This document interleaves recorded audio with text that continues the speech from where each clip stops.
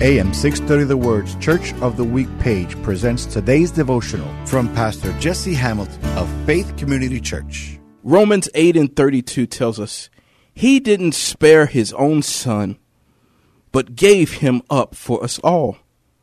Won't He also freely give us all good things? You may be asking yourself, will God do it for me? Can I share something with you? God has already paid the biggest price by sacrificing His only Son, Jesus. And if He did that while we were enemies, how much more will God give unto those who now believe?